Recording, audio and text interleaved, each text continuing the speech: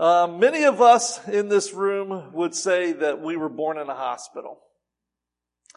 I was born on March 10th, 1961 at the Winchester Memorial Hospital in Winchester, Virginia. Sarah was born on October the 2nd, and none of your business on the year, at the Troy Community Hospital in Troy, Pennsylvania. So many of you have similar stories, but then some of you, it may be different. Some of you, it may be different. Some of you perhaps would say that you were born at home. How many of you here today would say that you were born at home? I think that some of you might say that. Okay, there's one at least. Some of you were born at home. Back in the day, that was a common thing. It truly was. You know, if you were between the ages of 75 and 90, you had the chance, a 50-50 chance of being born at home. You know, in the early 1900s, which there wasn't probably anybody here in the early 1900s, and if you are, you're a miracle. That's for sure. But in the early 1900s, most of the births took place at home. But by 1950, only 1% of the births happened at home.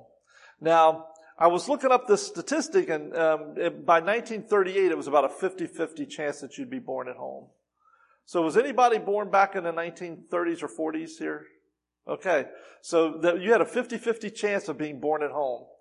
So that's quite interesting then. But then again, maybe you're one of them. Maybe you're one of them. One of those special births that didn't make it to the hospital. Are you one of them? Are you one of that didn't make it to the hospital? Instead, you were born in a taxi or a car or a plane or on a train or on a boat. Do you feel a little bit like Dr. Seuss coming on here, you know? Again, there are so many stories of unusual births, and I'm going to hit on a couple. One of those really kind of hit home for us here last year. Listen to this story here. It says a mother delivered her own baby on the side of the road with five other kids in the car. Kentucky mom, and I got a picture of her right here. I don't know if you can see her right here, but this is a picture of her. Can you see her right there? Just that's a picture of this lady here. This Kentucky mom, her name is Heather Skates, was driving with her 5 children when labor started 3 weeks early. Okay? She says, I was having light contractions before we left, so I figured I had time to run an errand. Skates told Today.com in May. Eventually, Skates said she was forced to stop and deliver her baby on the side of the road. Not home, not the home water birth that she had envisioned, because that's what she had planned on doing, delivering it at home. She says, I pulled over, I assured the kids that everything was okay, and then I grabbed my phone and I got out of the van, Skates said. She went to the back of the van and she squatted down before her water broke. She said, I put my hand down there and his head started coming out of my body. She said, I didn't even have to push. It was so quick. I was on the phone with my husband, Nick, and 20 seconds later, I was telling him, he's here. He's here. And so when she got back into the car, she says, I think the kids were in shock. She said that all 5 just sat quiet and didn't say a word. I think that's hilarious. Here's another mom. She gave birth on an airplane midair. In January, it was a red-eye flight from Denver to Orlando. Sleeping passenger Shakira Martin, who was 37 weeks pregnant, awoke with contractions. Her first thought was this cannot be. There is no way that I can have a baby on this plane, Martin told today's Sam Brock. The airline was Frontier Airlines. The Frontier Airlines flight crew guided Martin into the restroom while flight attendant Diana Giraldo called for an emergency medical kit and removed her sweater to offer a baby blanket. Then when Martin's water broke, she was hovering over the toilet, and Geralda knelt and caught the newborn baby in her bare hands. She wasn't responsive, but as the story goes, they were able to get her breathing and everything, and then the pilot ends up doing a quick landing in Pensacola International Airport, where the nurse helped Martin deliver the placenta. Then they left the plane, and it says in a follow-up interview, her other children, ages 9, 7, and 2, tell how grateful she was for the flight crew and assisting in the birth of her 11-month-old baby daughter, Jalen, and her middle name is Sky. And right there she is. I don't know if you can see that or not, but that's Jalen Sky.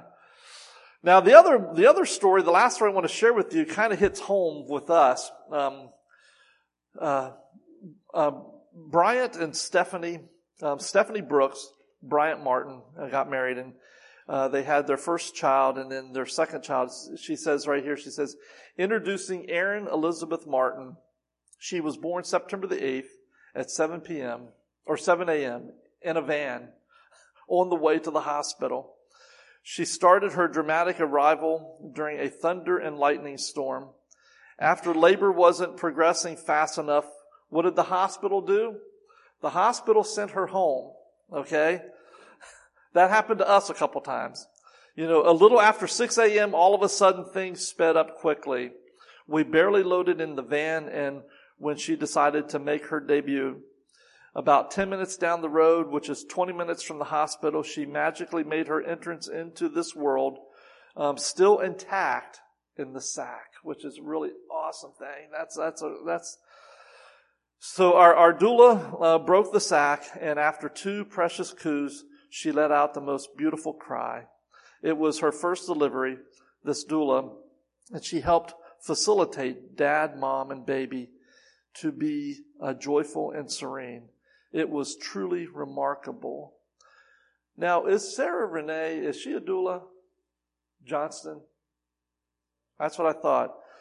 So they helped to deliver the baby, but this lady was able to help Stephanie deliver that child in the van. So anyway, some of those, these are just a couple stories. I read so many stories about different people and how they gave birth in different places, and it's just unreal. The circumstances of birth, for most of us, probably wasn't that dramatic or unusual. Most of us experienced probably a very normal birth. But I want to tell you something. 2,000 years ago, a very uncommon birth took place. A very uncommon birth. One that has, I don't think it's ever been repeated. I hope it hasn't. One that has never been repeated. It was the birth of Jesus, the Son of God. It was a birth that literally changed the course of the world, changed the course of history. The little town of Bethlehem wasn't ready or even expecting this birth.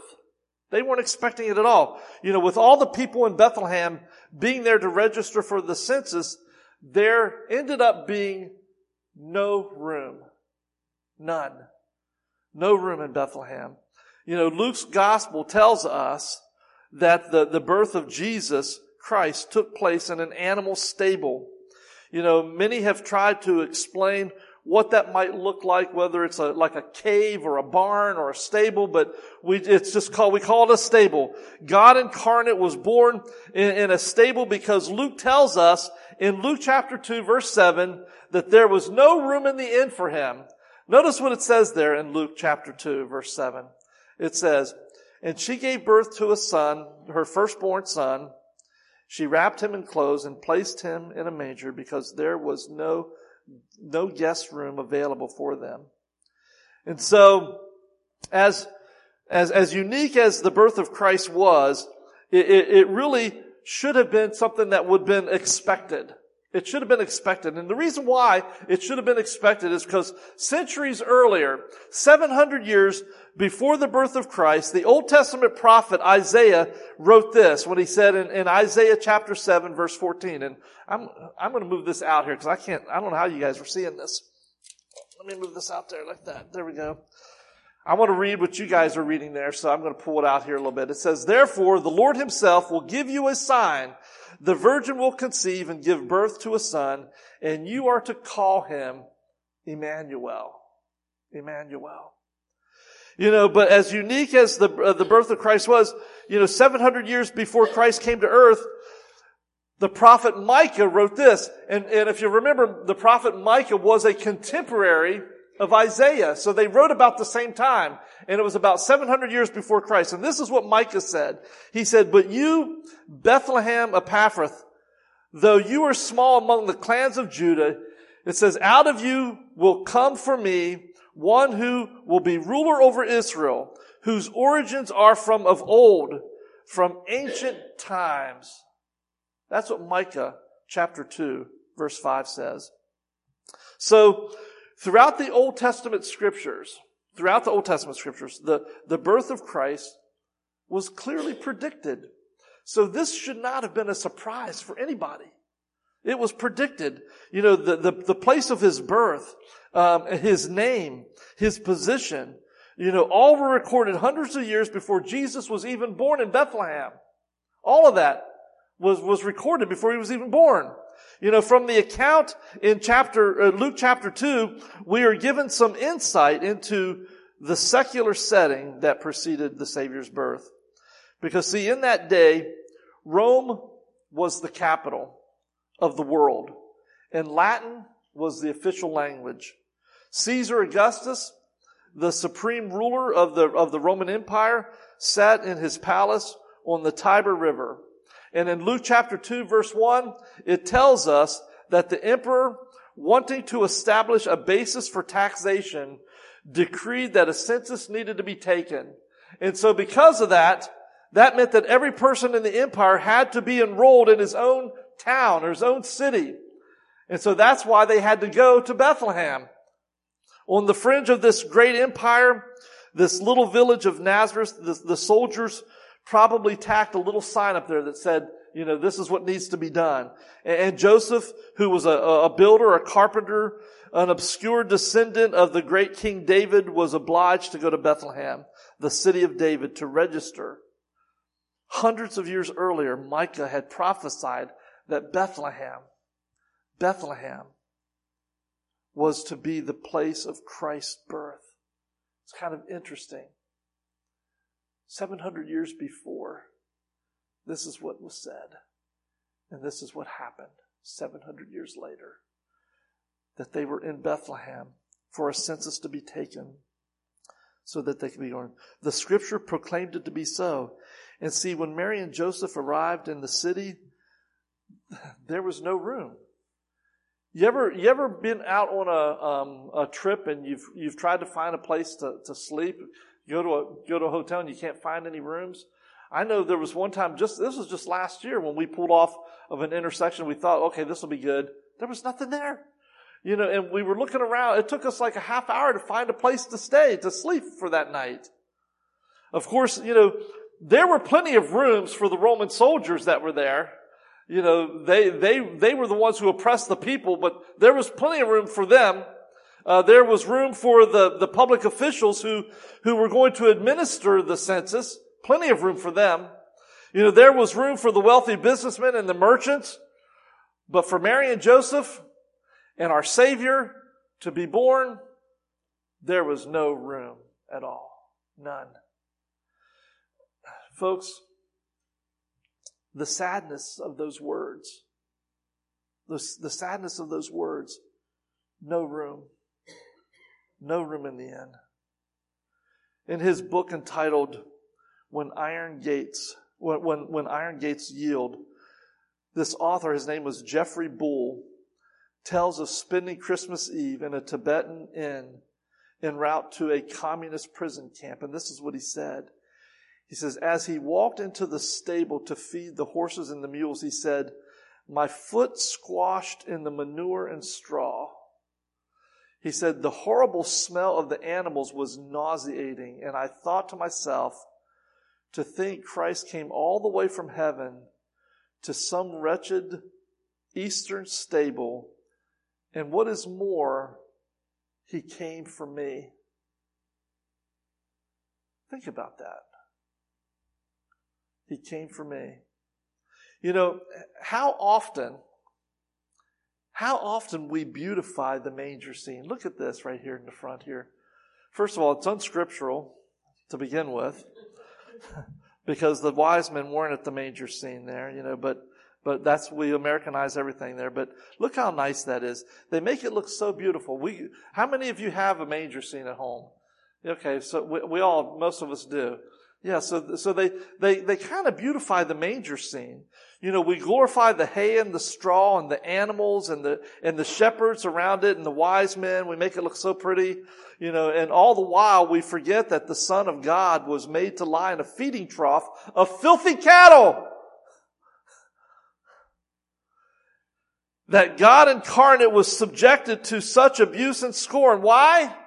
Why do you think that is? Well, it's because there was no room in the inn. There was no room in Bethlehem. And even greater sadness is this, that we need to recognize, is that there was no room in the hearts of the people there for Jesus.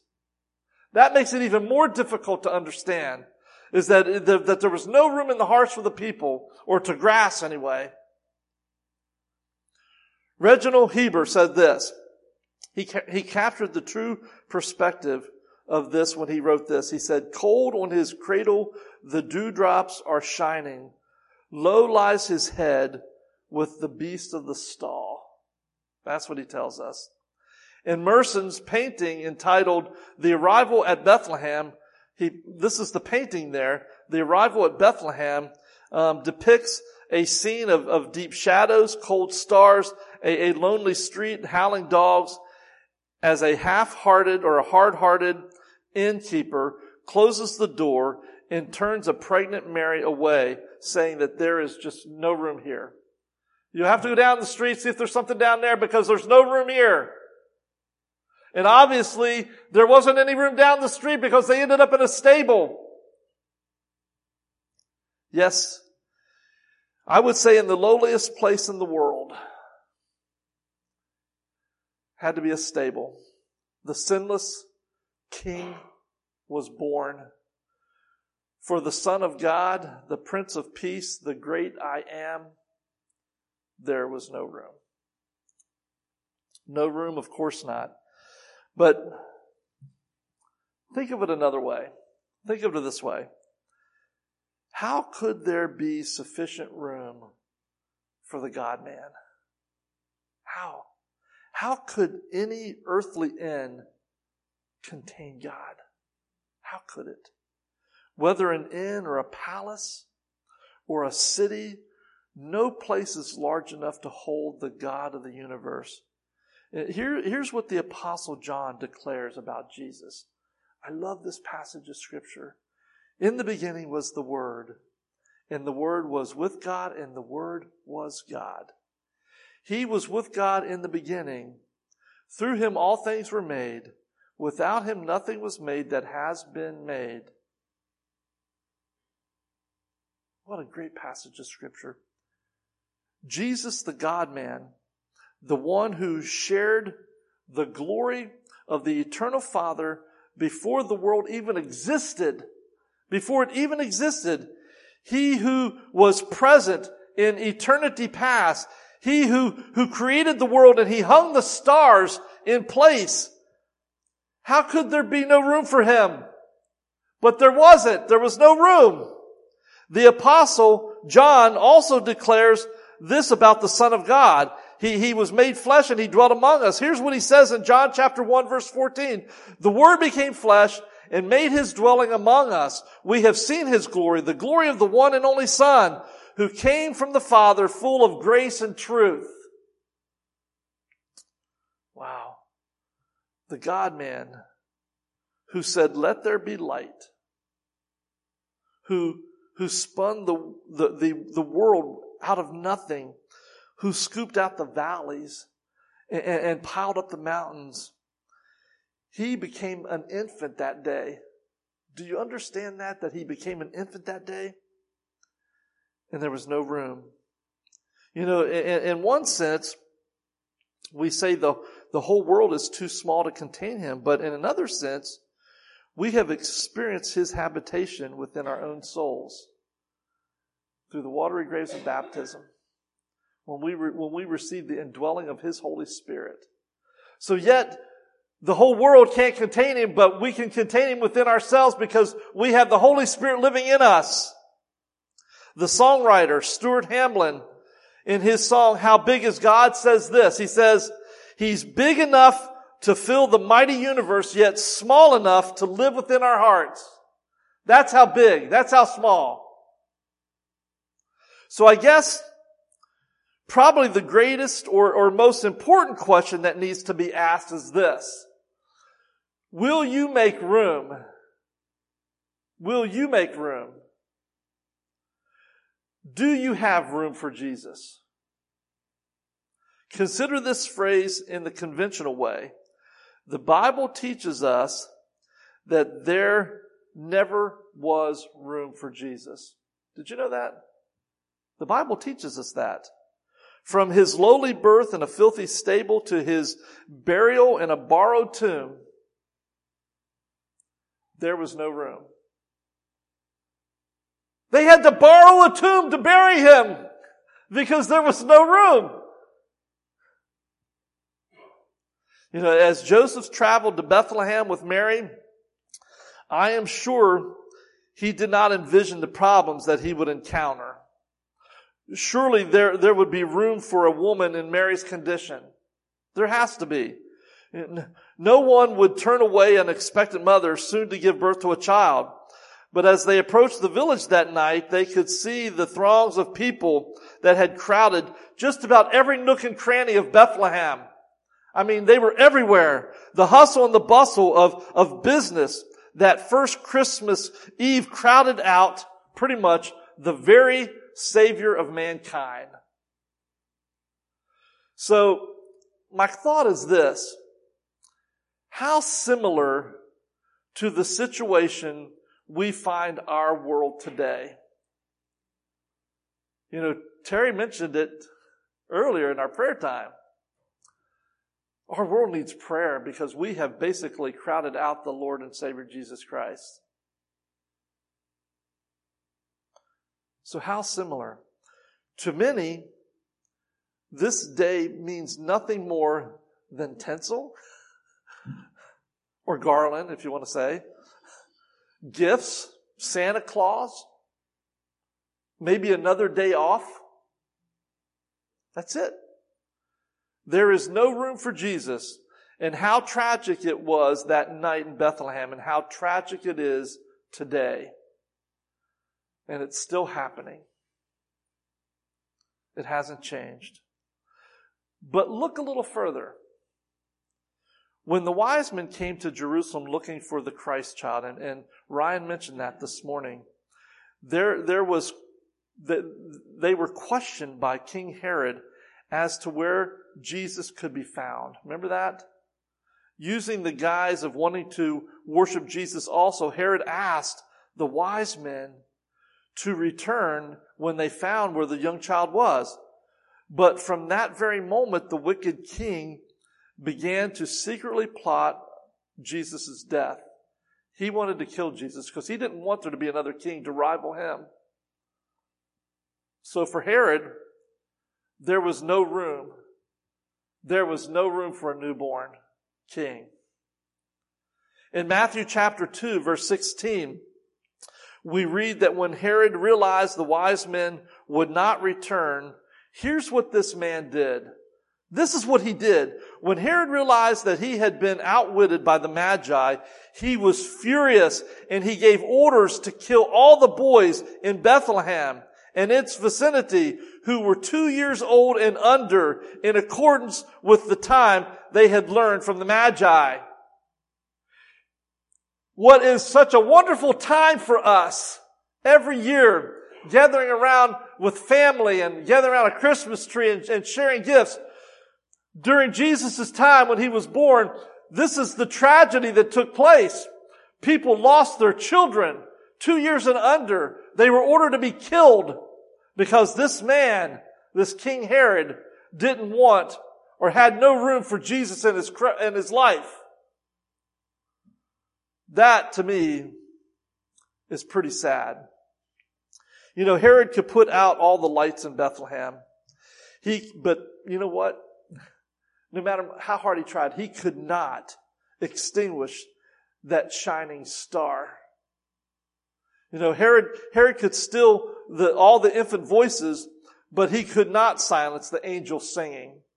You know, he could even kill all the young people, the young children, but he could not do away with the Son of God.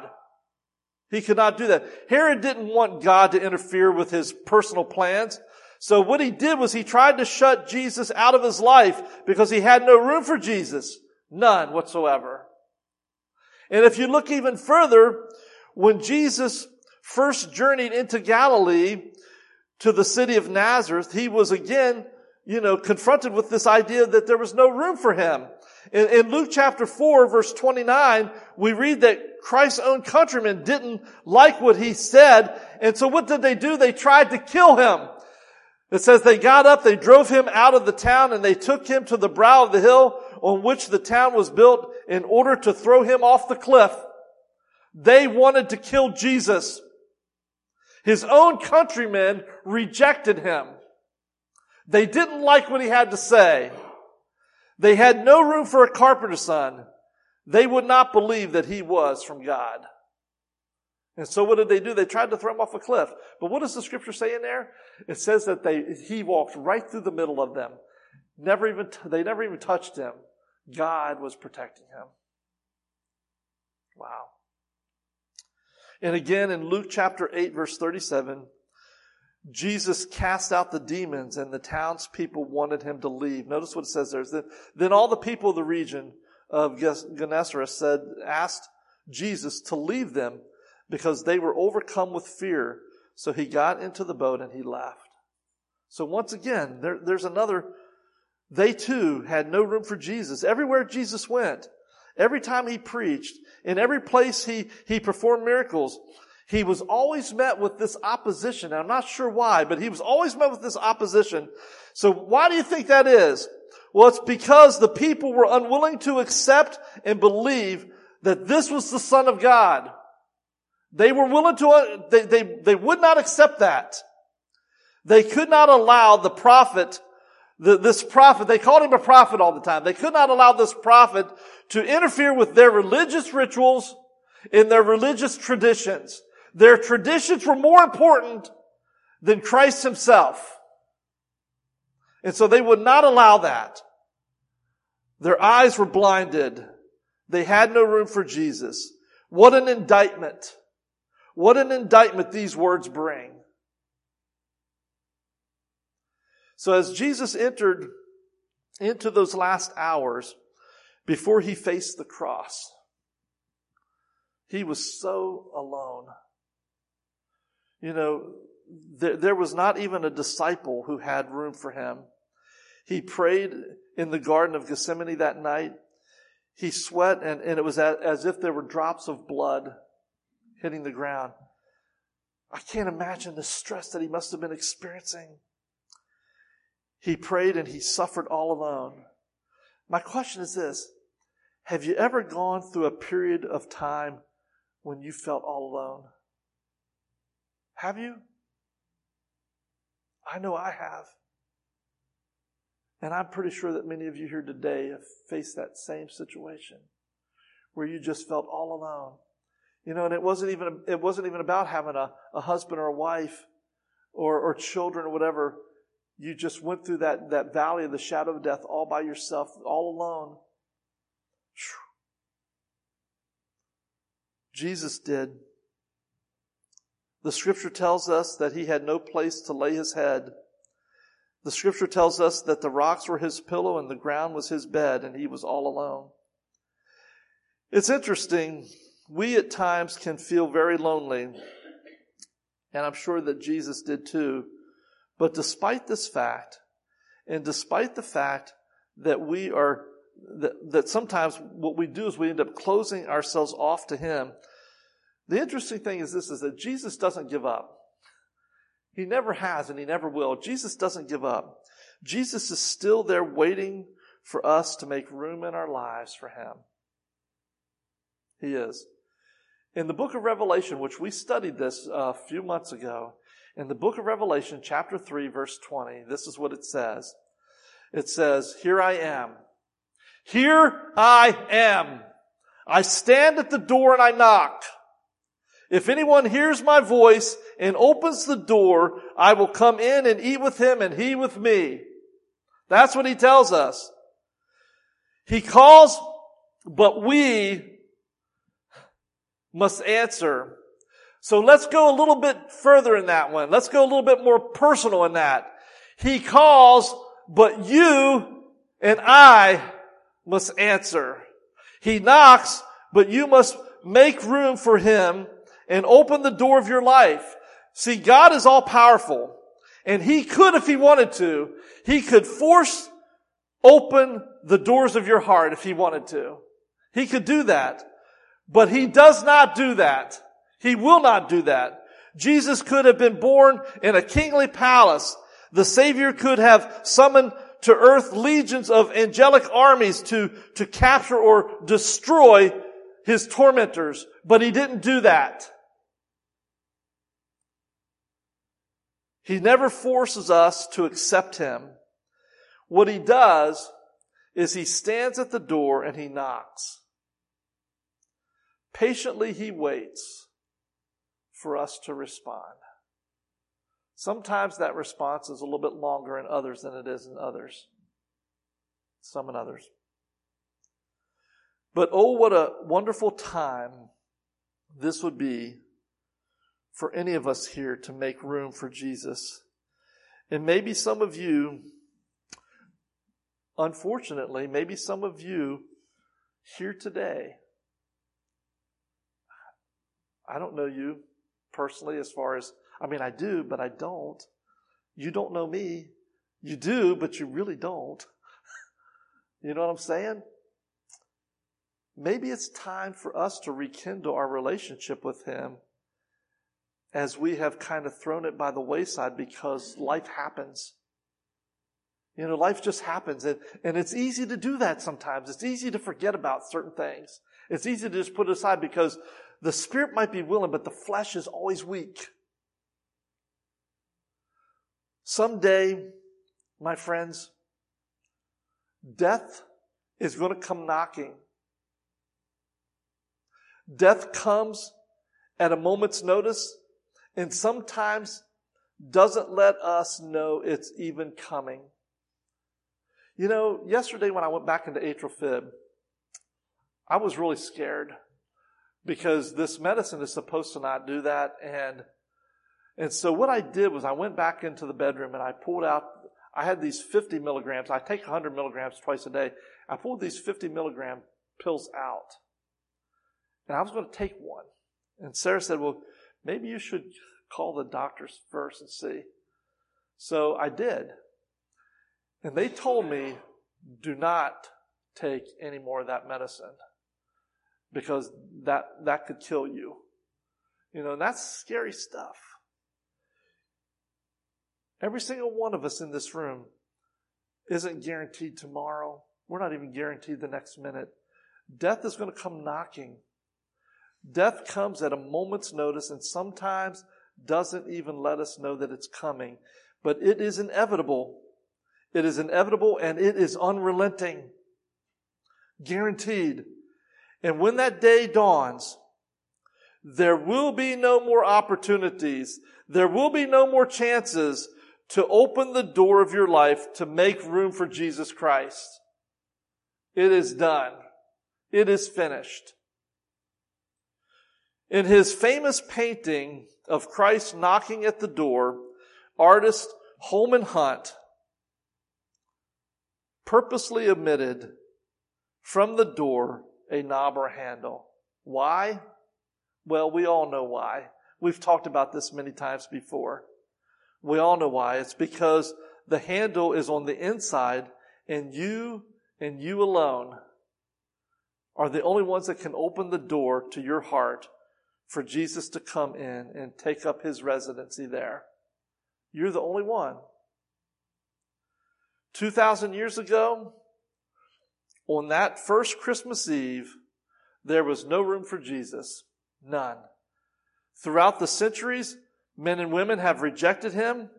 They have turned their backs on his love. But today, you can change that.